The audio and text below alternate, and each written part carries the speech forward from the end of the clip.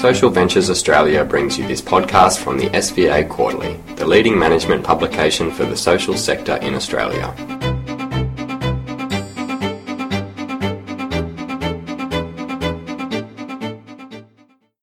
In this podcast, Learning to be More Human, global education consultant Charles Ledbetter identifies 4 features of innovative schools essential to prepare students for our changing world.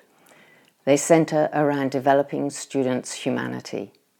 Charles Ledbetter spoke at an SVA event earlier in the year. At the gathering of school leaders, part of SVA's Bright Spots Schools Connection, he previewed the now released report, The Problem Solvers. In the report, Ledbetter states, if education is going to prepare students for the future world of work, its core purpose needs to shift from teaching students to follow instructions to preparing students to identify and solve problems. There's no future in getting better at teaching people to be bad robots, to follow routines and to do exactly as they're told, said Ledbetter. We should be teaching people to find interesting questions, to come up with solutions that no one has thought of, and to work together to create things that make a difference in the world.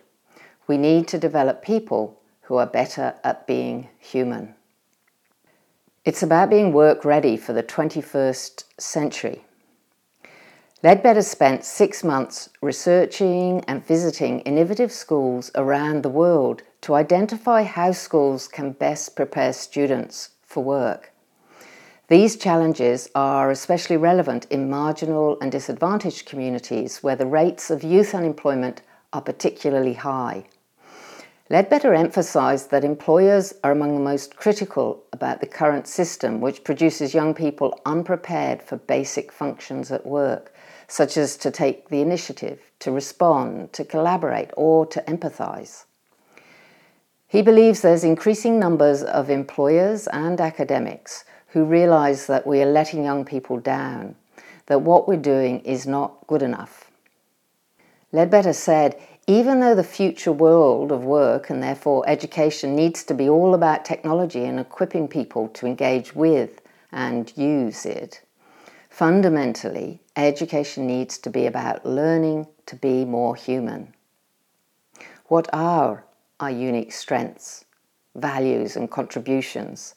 If things can be done by machines and computers, they will be, he said.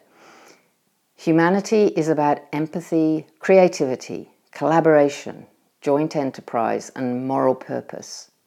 That's what we've got to put at the heart of schools. And as for the appetite for change in the system, Ledbetter is optimistic that there's a worldwide movement of teachers desperate to do things differently. Having looked at innovative schools around the world, Ledbetter saw a lot of new curriculum being developed.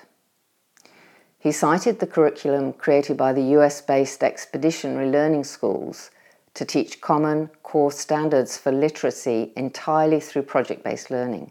It meets the curriculum requirements for the New York state exams, and about 150 schools have explicitly adopted this model. The online open source version has been downloaded 5 million times. Ledbetter believes the single largest obstacle to curriculum development is assessment. He said, standardised testing is running out of steam because it doesn't do anything about reducing inequality and sometimes widens it, and doesn't prepare people for the washing machine of the 21st century. Ledbetter believes that there's a golden opportunity to come up with new forms of assessment by collaborating with universities and employers. He cited Templestowe College in northeast Melbourne, which has signed a deal with several universities to accredit students as ready for university study regardless of their HSC results. The college validates that students are ready to learn and are motivated based on their performance in individualised programs. In the programs, students have selected subjects from more than 150 electives, including entrepreneurship opportunities. Ledbetter said that based on Templestowe's recommendation, the universities will admit them on the basis that they're geared up and driven, regardless of their ATAR score. He believes we'll see more of that in the future. So what are the common features of innovative schools? From his research, Ledbetter identified 4 features. The first is a journey of knowledge from basic skills and core content to higher order interdisciplinary concepts. This knowledge starts with the basic skills of literacy and numeracy and moves on to knowledge of core content and then to higher order concepts and thinking skills where students challenge, question and adapt knowledge. Ledbetter noted that in the Indigenous context, this means an exploration of Indigenous knowledge and culture.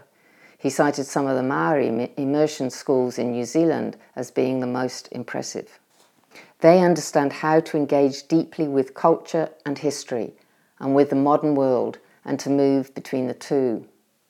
The report cites the example of an immersion school in Rotorua that not only gets good results in government examinations but also aims to deepen students' understanding of their identity, culture and language. Much of the learning is interdisciplinary, allowing the school to maintain the cultural context. Ledbetter explained a genealogy project which combined using the internet and digital tools provided understanding about culture, history, identity, as well as biology. The second feature is a personal journey which develops persistence, resilience, and purpose. Personal strengths and character development include helping students find a sense of purpose and ambition and building their resilience and persistence. A young person needs to want to come to school because it's about them, said Ledbetter. It needs to be an expression of them, not about fitting into a system. All learning requires persistence, so good schools and teachers encourage students to take that leap into the unknown. Ledbetter cited the Broome Street Academy, a charter high school in New York, where half of students are homeless or living in foster care, and the other half have come from some of the worst public schools in Manhattan. He said for these kids, just coming to school requires persistence. The school has created a champion and mentor system to keep kids coming back. The third feature is a social journey, which develops collaboration, empathy, and communication.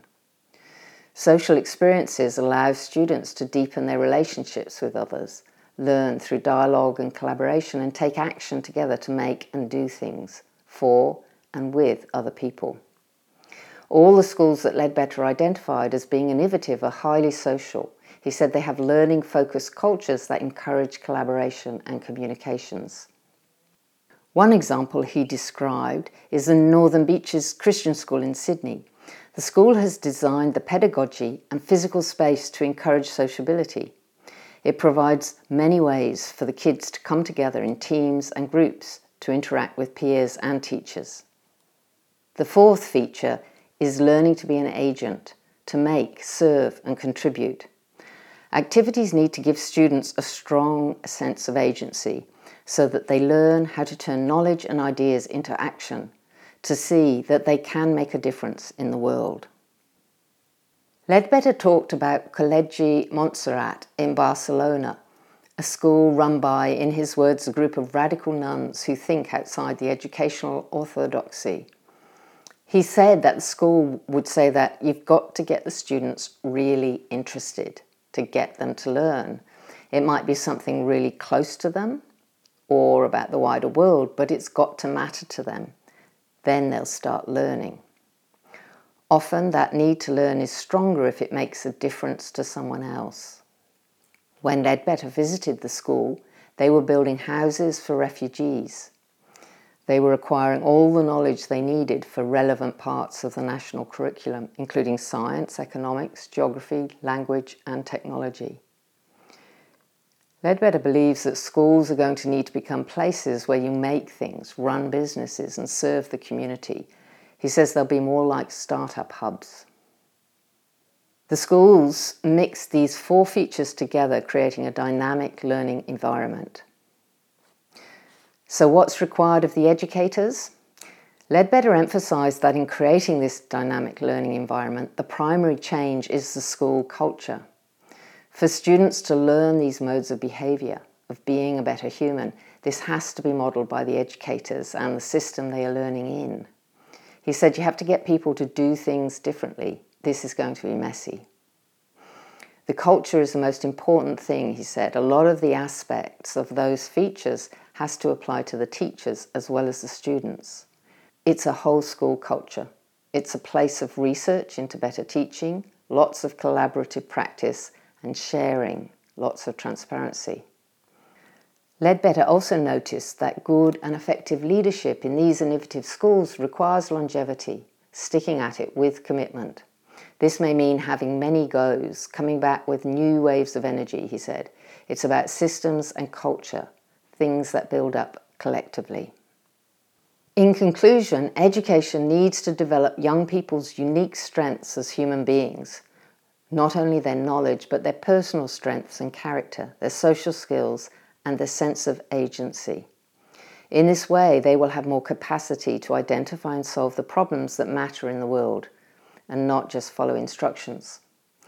The 4 features shared by innovative schools around the world described here need to be integrated into a dynamic learning environment manifest in the school culture. Schools that achieve this shift will be better placed to cultivate the unique strengths and capacities of young people so that they are better prepared for the changing world of work in the 21st century.